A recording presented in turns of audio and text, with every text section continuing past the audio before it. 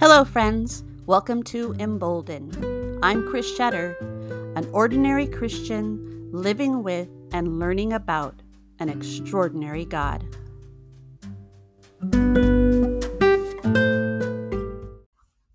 Hello, friends. Welcome to day 4 of 30 days of giving glory to God. Today's podcast is inspired by Luke 2:14. Glory to God in the highest heaven, and on earth peace to those on whom his favor rests. And please join me in this prayer today. Glory to you, O God, for through you I have hope and peace. The world cannot give me peace, but only unfulfilled desires and longings. The world relies on the seen and external for their hope, but faith is through the unseen and eternal. Today, as this world spins out of control, I place my peace and hope in you, God. Amen.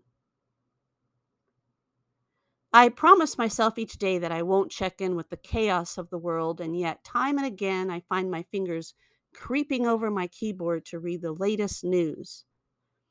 As a Christian and a citizen of this world, it's been difficult to find the balance of my responsibility as a, quote, not yet. By that I mean I've been saved, but not yet home with God. I long for the day to see Jesus' face and be free of this chaos. But Jesus clearly wants us doing God's good works while here on earth. John 14:12 says, "Very truly I tell you, whoever believes in me will do the works I have been doing, and they will do even greater things than these, because I am going to the Father." So that means we have a responsibility to be good citizens of our communities, spreading God's word through deeds and words. It means we need to know what stresses and pains our world is experiencing so we can be God's message of hope and then glorify Him. In the book of Jude, he admonishes us to take steps to help those who are new believers and not yet believers. And it's important to note the danger he warns of by getting too close to the fiery chaos of the world. In Jude 23, which says, "Save others by snatching them from the fire. To others show mercy mixed with fear, hating even the clothing stained by corrupted flesh."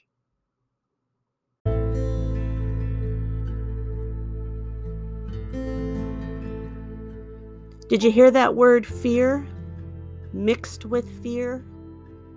I think sometimes we Christians like to dabble in the world of chaos, thinking a little bit is okay. But each time we turn on the news or start discussing politics, we should first give thanks to God for where our eternal hope lies, and then proceed with a bit of Jesus' Teflon surrounding us. He let the Pharisees' ignorance and at times evil ways bounce off him because he knew who he belonged to, and he consistently gave glory to God when speaking back into that chaos. Friends, it's not wrong to be actively informed or involved with the goings-on of this world. Jesus and the apostles jumped in with both feet to tell the world about the Father.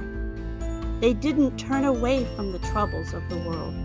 They came to spread hope and to glorify God. But we must always remember the kingdom that's awaiting us. Have a great day.